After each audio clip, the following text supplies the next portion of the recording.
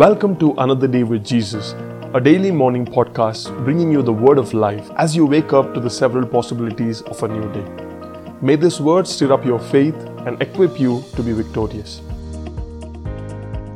Greetings in Jesus' name. Welcome to this beautiful new morning and this beautiful new week. Today, I hope that the Lord will speak to you, that He will reveal His heart and His will for your life. And when He does speak to you, how you respond back to Him, how you react to the voice of God, how you react to His instructions is very key in determining how successful you will be in keeping those words. Some of us, we listen to the Word of God, we read the Bible every day, we listen to podcasts or to sermons, we understand the heart and the mind of God, and yet the way that we react is very cold. The way that we react is sometimes even the opposite of how we were supposed to react. In the Old Testament, there were so many prophets who would be hearing the voice of God, and they will relay that voice of God to the public, to the nation. One such prophet is Prophet Jeremiah.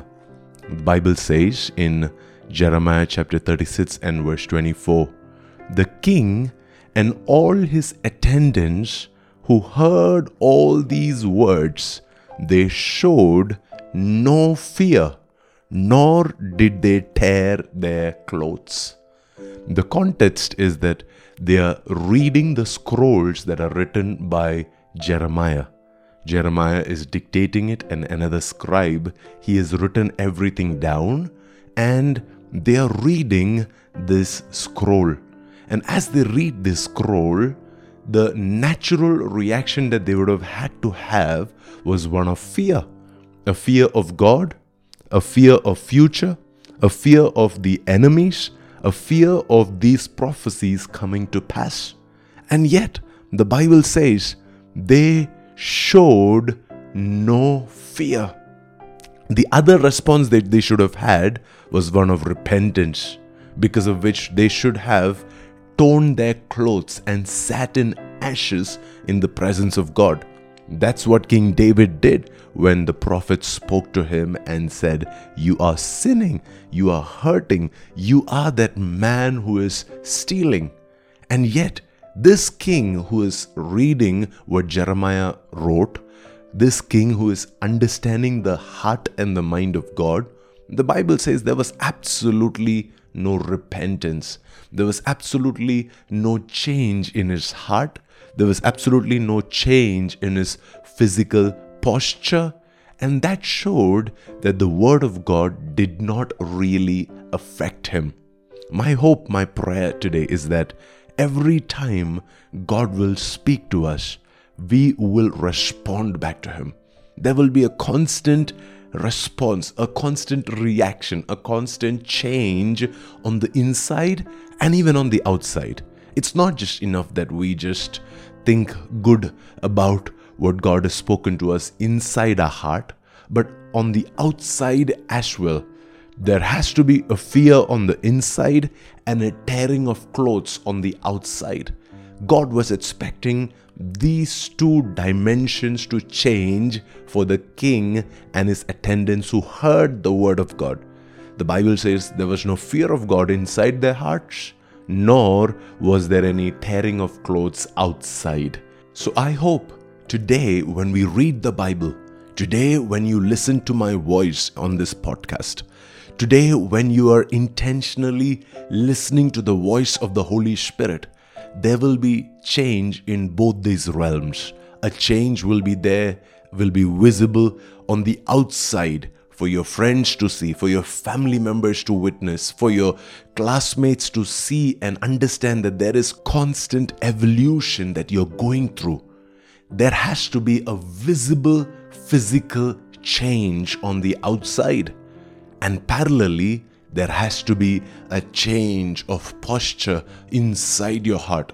A fear of God needs to grow on the inside. A deep love and devotion to His voice and His presence and His instructions, it needs to grow on the inside.